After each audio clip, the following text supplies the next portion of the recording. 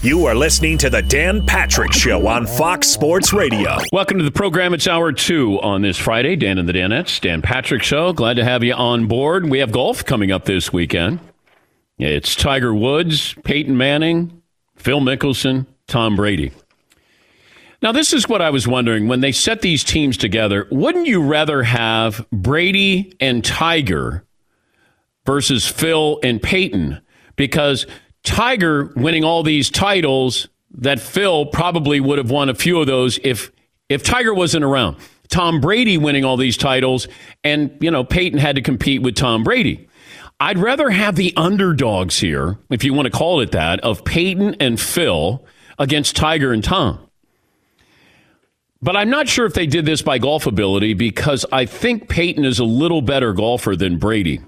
But Brady hasn't played much golf. His handicap is probably close to a 9, maybe, and Peyton's probably around a 6. And then you have Tiger, and then you have Phil, who will cancel each other out. But if I was going to do it, I would have the underdogs, so-called underdogs, Phil Mickelson, teamed up with Peyton to get back at Brady and Tiger in this made-for-TV event. Mickelson, on the Callaway Golf Podcast, talked about Tiger.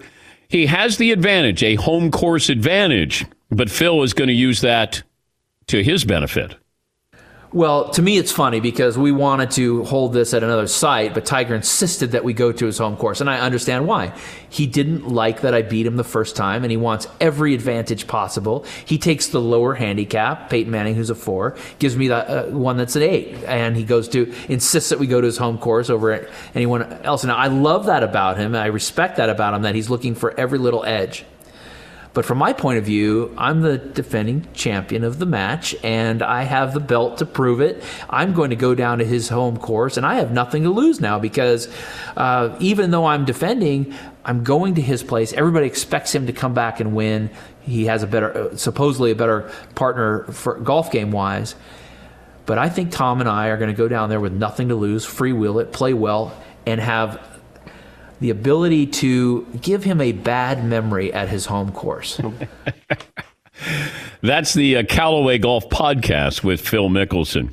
If I told you a year ago, hey, you know what? We're going to spend our Memorial Day watching Tiger Woods, Peyton Manning, Tom Brady, and Phil Mickelson play golf, you'd probably say, why? Because if Tiger and Phil would already be in season, and you would think that Brady and Peyton would have other things to do, certainly Brady with his new team. Well, we would have thought he was still with New England a year ago if I asked you this question. But here we are, 4 of the more competitive people you ever see, and each one of them probably remembers every bad swing or bad throw or bad loss that they've encountered.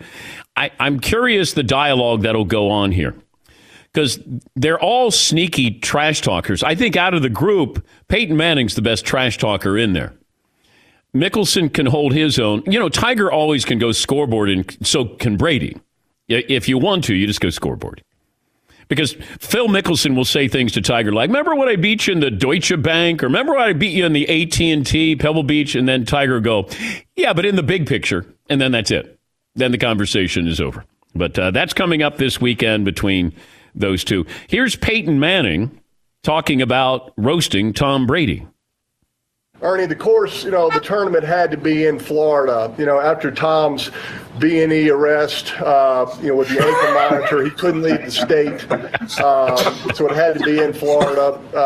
Tiger and I talked to the sheriff in Tampa. He's going to be allowed to go to Palm Beach to play. I'll be honest, I've never played Tom very well on his home turf. And so maybe this is considered a neutral site. And I would have loved to have had this tournament in a place where they don't like Tom very much. Indianapolis, Denver, Boston, after he just betrayed them and broke their hearts. Wow. That's he mentioned Ernie. Ernie Johnson was promoting the Champions for Charity event on TNT. That's courtesy of TNT. So a little back and forth there, and I hope that we have a little bit more of that. That's why when you had Rory and Dustin and you had Ricky Fowler, there's no real digging there, rivalry. When we play golf, you play golf with your buddies, you needle them a little bit, and that's what I want here. The last time they played, when they played the match with Phil and Tiger, they clammed up the back nine because it got serious. I want to have some levity here. I want to have some nice digs there. I think that would be fun. And I think Peyton Manning will do it. Since Peyton's not playing football anymore, I think he's, hey, you just turn up the volume. I'm good. I'm unplugged. I can say whatever I want here. And I think Phil will jump in, too. He's not afraid to get a couple of stabs in there as well. 877-3DP Show. Email address dp@danpatrick.com. Twitter handle at DP Show. I've talked about the military quite often on this show. Very proud to be the son of a Marine. And I have a couple members of my family that were in the Navy. Well represented in the military. And, this Memorial Day weekend, it always seems like it passes by and then we forget why we're really celebrating Memorial Day. And if you get that opportunity and if you see somebody in service or has been in service there, acknowledge them the best that you can during this pandemic because it's forgotten. And I always go back to the Vietnam vets because I just remember my brother was so close to going to Vietnam. And I remember my dad saying, the Marine says to my brother, I can't let you go fight in a war that you can't win. We can't win. And he knew it. And I just remember that somehow my brother's number, because you got numbers back then, and he had a high number, and he did not go. But those guys who did come back, I've always had a soft spot in my heart. Because they came back, and it wasn't their fault, but they came back. They weren't war heroes. And it was almost like they got the blame. And I always felt bad about that. But if you get this opportunity to say something to somebody who is in the military, was in the military, please do. Because we forget. And even now with what's going on in our country, we're forgetting that we have people deployed all over the world. I just got an email today. This is from the chaplain, Andy Madison. He said, I just want to say thank you for all that you guys do. I'm deployed in the Middle East right now with the Air Force, and you guys keep me laughing and connected to home. You guys help distract us from the situation, especially when we don't have sports to watch. Be safe, Andy, and thank you for that email.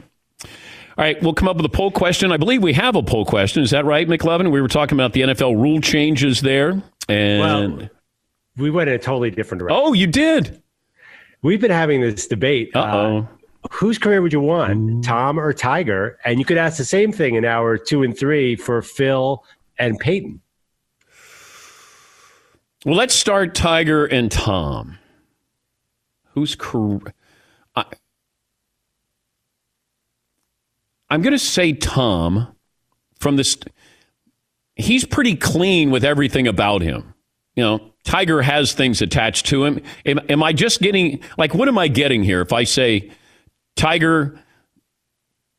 Am I getting the person as well? How do we differentiate? It's just his playing career and say this is who he's going to be when it's all said and done and what he's accomplished there? Is that... Or am I reading too much into it, McLevin? I think you can interpret it any way you want. Well, if you're going to attach, the life of these two guys, then I'm taking Tom Brady. If you're going to say accomplishments, there's no question that Brady's the greatest quarterback of all time. There is a question if Tiger's the greatest golfer. I think he's the most impactful golfer of all time. He's not the greatest golfer, but he's the most impactful and at times was the most dominant. And when you consider what he did globally, thanks to the likes of Arnold Palmer and Jack Nicklaus, Tom Brady is not global. He's regional, where Tiger is worldwide. I don't think there's a wrong answer here. The way Tiger did it, Brady didn't do it where you go, oh my God, I've never seen that before. Tiger did it in a way where you went, I haven't seen that before. I'm sorry, he's in a fairway bunker, I don't know, 200 and some yards out over water, and he's going to have a 6-iron out of the bunker. Yeah, and he'll put it right up near the pin. He was doing things that hadn't been done in a long, long time. People forget that they jack-proofed golf courses. We talk about Tiger proofing. Augusta, Jack proofed that course. They made it tougher because of Jack Nicklaus, because Jack was a powerful driver of the ball. So when guys would get upset, modern day, like, oh, I can't believe they're doing this to Tiger. They're Tiger-proofing Augusta. I went, back in the 60s, they did this to Jack Nicklaus. But I guess I would go Brady. Brady's not the best football player of all time. And that, there is no wrong answer. It's just, I guess it depends on, the sport. That football is still the sport, whereas golf is not. I mean, Tiger was going to make it more fun, sexier. It's okay to play your dad's sport. That's what it was when I was growing up. I didn't play golf. It was my dad's sport. I don't play golf. I play baseball, football, basketball. Now, or at least when Tiger was playing, the number of people who decided that they wanted to play, especially athletes and former athletes, that everybody got into it. Tom is still, he's the GOAT. Tiger's not the GOAT. He might be. Tom's the GOAT. I guess I'd go Brady. Yeah, Paul. It's kind of ironic. A Tom Brady, football player, almost unscathed. He doesn't have any permanent injuries. He had 1 year where he had the knee injury and was out with the Pollard hit. Tiger Woods is almost debilitated because of golf. He's back now, but he had a long run where he was debilitated. Remember, he talked about he couldn't sit in a chair, and it's golf. I know it'd be the other way around if I said, let's watch these two guys walk or sit down or get up from a chair, and you go, well, one guy played football and the other guy played golf. You probably would have said, oh, Brady, obviously a golfer. Tiger, man, football really took its toll on him. Yeah, McLevin. I mean, let's face it. When you're in high school, everybody wants to date the high school quarterback. Nobody wants to date the high school golfer. I mean, there's a big, culturally, the quarterback's the guy. It was a football golf debate for me. Oh, I think there are a few people that wanted to date the star golfer in this situation. Yes, Todd. Yeah, but how much do you weigh individual greatness versus team greatness? That's another factor you got to put in. It's not just which sport do you like more. I think that's got to be a little bit part of it. All the wins and losses, whatever happens, is all on you in a sport like tennis or golf, where you have to obviously rely on a bunch of other players to help bring you to that greatness with Brady. And who's your pick? I would pick Brady. Okay. I was curious about how much you would factor in an individual sport versus team sport in this conversation. Well, when you think about the most important position in all the sports, it's a quarterback. So, and we gauge the greatness of a quarterback based off of championships. He certainly has answered that. Tiger has answered that, but Jack has more championships, more majors there. If he gets past Jack Nicklaus, does that change my opinion? No. I think what Brady has done is it's incredible that the number of Super Bowl appearances here. And I use that as a positive. He lost to the Eagles. He didn't lose to the Eagles. Patriots defense lost to the Eagles. Tom Brady threw for 500 yards. He was spectacular. But they lose the Super Bowl. And thankfully, we start to look at these teams' quarterbacks. If you lose the Super Bowl, it's not the end of the world. Or we don't hold you in a negative light. Because we used to. I mean, John Elway was a bum because you guys got blown out in the Super Bowl 3 times. Now, you got to the Super Bowl. Oh, the Buffalo Bills, losers. No, they got to the Super Bowl. The fact that Jack was playing in if you look at the number of majors, so what's he have, 18? How many times did he finish second? He could easily have 25 majors. Easily. 30. Easily. Yeah, Paul. Jack Nicklaus finished second place in 19 different majors. He also had 56 top 5 finishes in majors. Yeah, so let's say you just take a third of those. If I got 6 of those, now we got 24 majors? Nobody's catching that. But Tiger was more impactful, I believe. Arnie is the most impactful golfer of all time. Because Arnie made the sport cool. He looked like he was James Bond out there. And what he did with Arnie's Army, and really, he became a global icon in the golf world, probably before anybody else did. And then Jack wasn't embraceable because people liked Arnie. They liked a guy who rolled up his sleeves, smoking heaters out there, probably, taking a sip of scotch when it was all said and done, getting on his private plane. And Tiger finished runner-up 6 times in his career. Yes, Todd. How much differently do we look at Jim Kelly? How amazing it was to go to 4 straight Super Bowls. If he wins 2 or even just 1 of those 4, how is Jim Kelly's legacy different among the greats of quarterbacks? Imagine if he wins 4.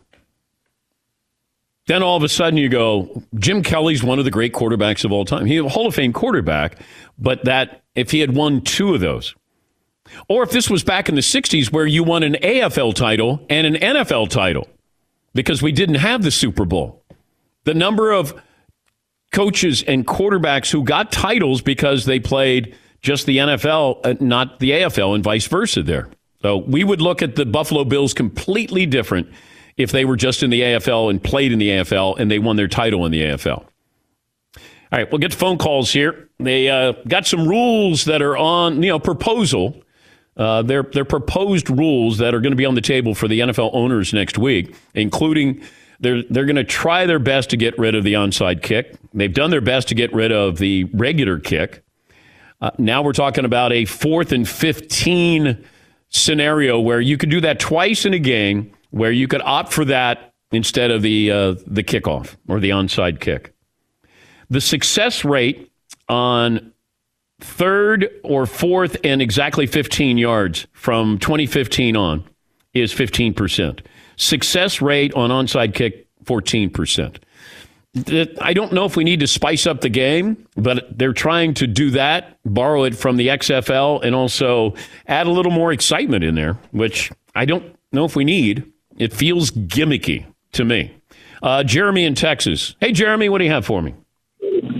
What's up, guys? They're talking about that rule change. If we're trying to get rid of kickoffs and punts, why don't we just go goal line to goal line? Use the full 100 yards and just go for it. That's the first thing. 2 is the main problem is overtime rules are horrible.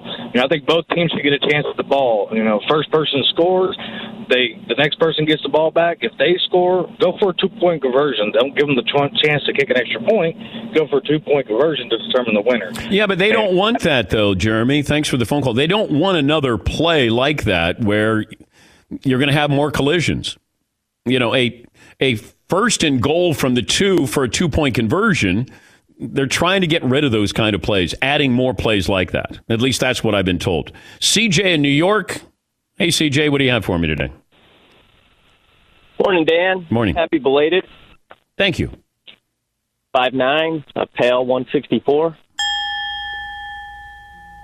So I think I might have something that is must-see TV. If the NFL is worried about the collisions with kickoffs, we don't want to get rid of kickers because they're people too.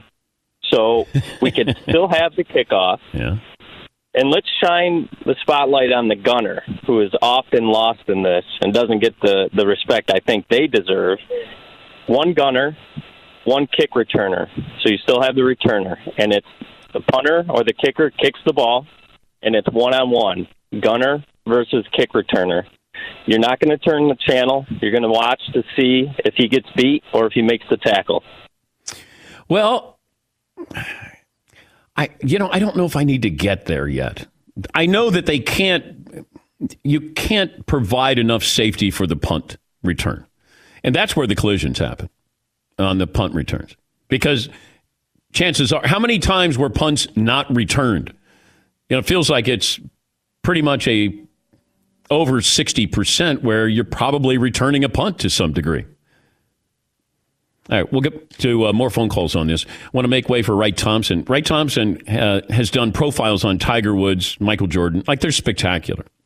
It's where you feel like you come out of a book or an article that he's written and you go, I know that person better because of Wright Thompson. He's got a book coming out, and it's on Pappy Van Winkle. If you're a fan of bourbon, then you know about Pappy Van Winkle. And I don't know how much he can talk about this. I just know I got wind that he's writing a book on Pappy Van Winkle. It's really about a relationship between father and son, I think. But it's about Pappy Van Winkle, this great bourbon. And Wright Thompson, man, It'll be. I hope it's for Father's Day because anything Wright is writing. They should change the spelling of his name. It's Wright. It should be Write because he is Wright Thompson. And I want to ask him about the Jordan. Knowing what he knew about Jordan and knows about Jordan, what did he take away from The Last Dance? He'll have some thoughts on that. Also, Sam Smith, who wrote the Jordan rules. I hope there's a spike in his book because there's been a whole lot of attention on the Jordan rules and the fact that Michael called Horace Grant the snitch. I wonder what Sam, how he reacted and what would he say to Jordan about calling Horace Grant the snitch for that book. More phone calls, 21 after the hour on this Traeger Meet Friday. Back after this in The Dan Patrick Show. Thanks for listening to The Dan Patrick Show podcast. Be sure to catch us live every weekday morning, 9 to noon Eastern or 6 to 9 Pacific on Fox Sports Radio. Find your local station for The Dan Patrick Show at foxsportsradio.com or stream us live every day on the iHeartRadio app by searching FSR. He's Wright Thompson, ESPN senior writer. His most recent story, A History of Flight, traces Michael Jordan's family relationship with rural North Carolina. Also coming out in November, Penguin Press will publish his next book, Pappyland, a story of family, fine bourbon, and the inheritance that matters the most. And Wright Thompson joins us now. Whoa, you're on the beach? What are you doing on the beach? I don't know, but I need one of those Traeger grills, man. We have a toddler, and so I thought if we didn't get out of our house after 70 days, it was gonna devolve into some Lord of the Flies stuff. So we're in Fort Morgan Beach, Alabama. You got your Atlanta Braves jersey. What year is that jersey from? Oh, that would be 1982. That was a real team, Dan. We got Claudell Washington, Bob Horner, Chris Chambliss, Rick Mailer, Pascual Perez, Bruce Benedict behind the plate, Dale Murphy, the greatest living American. I don't know. What is the drink you're going to have after this interview is over? Because you look like you're ready for a drink there. It's sunny. You got your hat on, your shades on. It's 10:30 in the morning. At the very moment I hang this up, I'm getting an ice cold Budweiser. I just figured the last thing in the world I need is an email from NPR. Really? Oh, all right. Now let me dive into this. You came out with this article on Michael Jordan, The History of Flight. The timing of this, based off The Last Dance, the documentary, was this planned all along or just coincidental? No, it was planned. I mean, it started. My editor is a guy named Eric Neal, and he and I were watching the doc and sort of well, they're relentlessly beating this drum about how he is, to the point it became a meme. God, somebody tell Michael Jordan coronavirus was talking smack about him, And we were like, what is it that we're watching exactly? Where does it come from? And what does it mean? And so the story really flowed out of those questions and, trying to understand the cultural moment that we were all living in. And the further and further I went back into his history, the more the dots started connecting for me. And it's weird. I'm sure you've had these stories in your career, but the more I learned about his family history, just the more I wanted to be a custodian of that story and just try to deliver it honestly and tell people what his roots were like. And I felt a great responsibility to get that right. But what was it that you unearthed that was one of those epiphanies that said, oh, that explains this? Well, that for 5 or 6, if you count Michael, generations, they have lived in a pretty narrow wedge of North Carolina. I mean, people say he's from Wilmington, and that's true, but not really. I mean, his family is from the country outside of Wilmington. And when you see Michael Jordan as country, and when you see Michael Jordan as having these long rural roots in one tight area of land, you start to realize, one, the things that influenced him and shaped him to be the person that we know, and also all of the souls he carried with him every time he stepped on the court. It really reframed him in a way that I'd never thought about before. And it was as simple as me going and finding his ancestors and seeing where his dad grew up and lived, and the cemetery at the country church where his dad's buried, and literally just putting those little stars on Google Maps and looking at it and be like, this is all in the same place. And I mean, it was no more complicated than that at first. Why did Jordan do this documentary? That's a really good question. I have thought about that endlessly. Now, I never asked him because I hadn't talked to him since it came out. But, like, I feel like, you know, the producer came to pitch him on the morning of one of LeBron's championship parades. Yeah. And, you know, like, I might have been born at night, but it wasn't last night. I feel like one of the most interesting things about it to me is that it exists, and that, you know, it's important to Michael that after, you know, you saw it was at the end of episode 7 when he started crying, thinking about how he treated people and all that this had cost. I mean, I felt like it's important to him that people remember because he sacrificed a lot for it. And it felt to me that it was, you know, an attempt to remind people, hey, this is what it was like. This is who I was. You know, if you heard Tiger Woods talk about how his kids thought he was a YouTube golfer,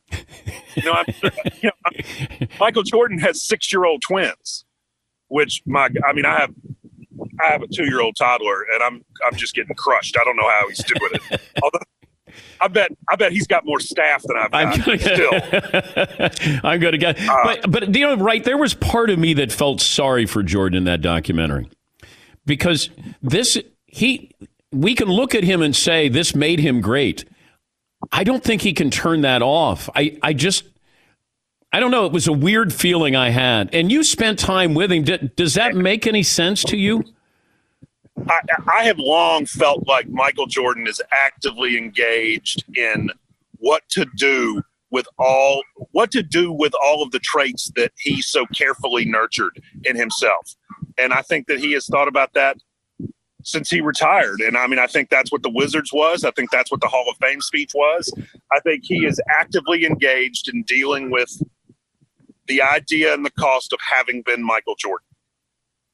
We're talking to Wright Thompson, ESPN senior writer. He's got a book out on bourbon. Well, it's not just about bourbon. It's about family. It's about bourbon, Pappy Van Winkle, and the inheritance that matters the most. So he also has his most recent story, The History of Flight, tracing Michael Jordan's family relationship in rural North Carolina. You hung out with Tiger Woods. Like the similarities between Tiger and Michael. What is that common thread? Well, I mean, a couple things. One, I mean, I've written about Tiger. I haven't spent a lot of time around Tiger, but the thing that's interesting to me is that, you know, they were both Tiger was patterned after Michael, like his public life. And I think the thing that's so interesting that we forget is these aren't widgets just to be replaced. You know, like Michael Jordan is an extreme extrovert and Tiger Woods is an extreme introvert. And so there was a little bit of sort of lack of understanding of the person they were dealing with when they constructed his public persona. And so, I mean, I think the way that, you know, Jordan handled his better than Tiger handled his because it fit him in a way that being in public didn't fit Tiger. I mean, Jordan is the alpha in the room, you know, so Air Jordan isn't that different from him. And I feel like the public version of Tiger is very different than Tiger. I also wondered about this with Jordan. Let's say Jordan went 4-2 in NBA Finals. We would be critiquing him by saying, you know what, if he spent more time dedicated and didn't go out, you know, gambling and smoking cigars and playing golf, the fact that he went 6-0, you know, that just adds to the mythology of Michael Jordan. Well, it's like, what did Abraham Lincoln say about General Grant when somebody was saying, like, you know, he's drinking too much, and Lincoln was like, "Well, I want to send all my generals a case of whatever whiskey he's drinking." You know, maybe Jordan had the right idea. Speaking of drinking, can you talk about this book that you've written on Pappy Van Winkle? I mean, we're still finishing it, so not a lot, except that it is, you know, it's a story about the history of Pappy Van Winkle bourbon wrapped in with, I guess, my own story. It's a story about a man who makes whiskey and about a man who drinks it. And, I had all these grand literary ambitions because it's really genre bending, and I'm really proud of that part of it. And then somebody read it and was like, "Oh, it's Eat, Pray, Love for Men." So it's sort of like, I was like, "Well, yeah, I guess it's that too." I did want to let your, do something cool for your huge and sprawling audience of listeners.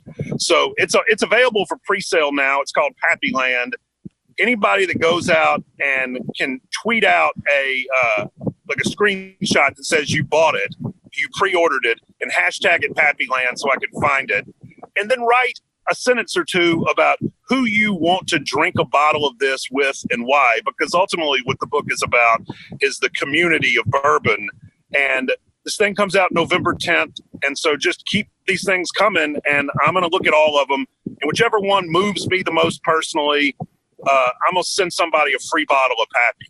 So, pre-order the book, write about who you'd want to share a bottle with and why, tweet it, hashtag Pappyland, and I'm going to send somebody a bottle, because that's what this stuff is really about. It's not about hoarding. It's about sharing, and it's about sharing it with someone who matters a lot to you. And the rarity and the price tag on the bourbon is a way in which you tell that person you're drinking with that you care about them and you love them. And to me, that's what it's really about. And this audience responded the last book you had out when you came into the studio. Dude. Right? Dude, I walked in there like 37,000 on Amazon, and I walked out of there at number 11 or something. Yeah. Like, believe me, like when Wallace goes to college, I'm going to be like, now thank Uncle Dan. Because I told people, if you want the perfect gift, this is a beautiful gift that you can give to anybody. The stories that you had. And I said to you, look, our audience is going to gobble this up. And I think you were like, yeah, right. And this is where I'm going to co-sign on this again. If you want to get your father or grandfather a gift this Christmas, Pappy Land will be that book. And it's not about bourbon, but it is. It's not about relationships, but it is. Like it's one of those where you're reading it and you think you're knee deep in bourbon, and then next thing you know, you're talking about visiting your father's gravesite. But it's all intertwined, and I think it'll be beautifully written because it's by you. But the audience, this November, look for Pappy Land, but order it now. And then do the hashtag Pappyland, and then let Wright see who you would share that Pappy with, and then he's going to pick out one and send somebody a bottle. I'm looking at the prices here. Pappy's not expensive, right? The secondary market on Pappy is really expensive. So these are crazy numbers. A 10-year bottle is $51. On the secondary market, $685. Here's a 13-year rye is $86. It's $2,000 on the secondary market. Oh, but wait, there's more. The Pappy 25-year-old is $13.50 for the bottle. It's $20,000 on the secondary market there. Dude, ouch! 20 grand, I could buy one of these center console fishing boats that just drove by. I mean, and by the way, talking about drinking a bottle with people I care about, when the book comes out on opening day, I'm going to come back. I'm going to fly up there. We're going to do this in person like it's supposed to be done. We're going to go deep on the whole thing. And wait. What do you mean deep on the whole thing? Yeah, we're going to sit there, deep on the bottle of whiskey. Oh, the bottle. Okay. On your show. Okay, so you're going to bring in a Pappy, and we'll drink it on the show while I do the interview. Yeah. Yes.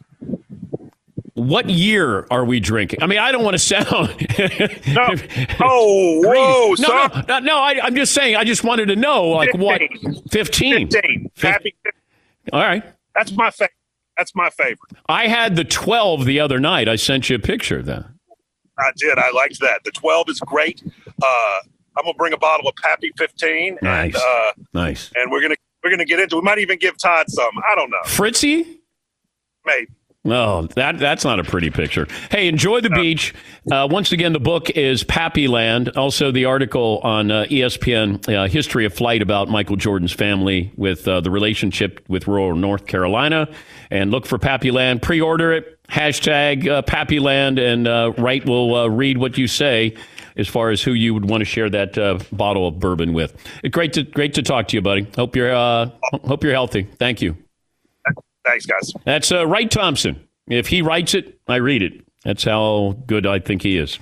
We'll take a break here. Phone calls coming up. And speaking of writers, Sam Smith, who wrote The Jordan Rules, joins us top of the hour here on The Dan Patrick Show. Thanks for listening to The Dan Patrick Show podcast. Be sure to catch us live every weekday morning, 9 until noon Eastern, 6 to 9 Pacific on Fox Sports Radio. And you can find us on the iHeartRadio app at FSR, or stream us live every day at youtube.com/The Dan Patrick Show. Sad to report, Jerry Sloan, former Utah Jazz head coach, has passed away. Passed away this morning due to complications from Parkinson's and dementia. He was 78 years of age. I'm so old, I saw Jerry Sloan play in the NBA with the Chicago Bulls, and then, of course, to be around him. I didn't get to know him during the NBA Finals, but he was there a long time. And, it's synonymous when you say Stockton and Malone that you should say Jerry Sloan as well, because he pretty much epitomized that organization. But Hall of Fame basketball coach Jerry Sloan passing away at the age of 78. We have our Discover Moment of the Week, and we take you back to the first hour of the show when Chris Webber told a great story about Michael Jordan. I really feel I'm a really good teammate because I was always about my teammates. That was my goal, to get you the ball, to make sure, because they do so much for you. And this is the one day I wasn't a good friend or a teammate. We pull into the Bulls Arena, right up under there where you're parking. You can see little restaurants and everything, and getting off with my suit and my bag, in game mode. And Juwan is in front of me walking off the bus. I'm talking junk to him, whispering in his ear. And we get off the bus, and directly across, like a cartoon, like a movie, like Shaft. Yeah, he was like Shaft. Like Jordan was sitting back on the Ferrari, smoking a cigar before the game. And this series, I think we played them 3 games and they only beat us by 7 points total. So we thought we were hot stuff. And we get off, and he goes, "Hey, Webb, who's checking me?" And I looked at Juwan, and we both looked back at Calbert Chaney and did like this.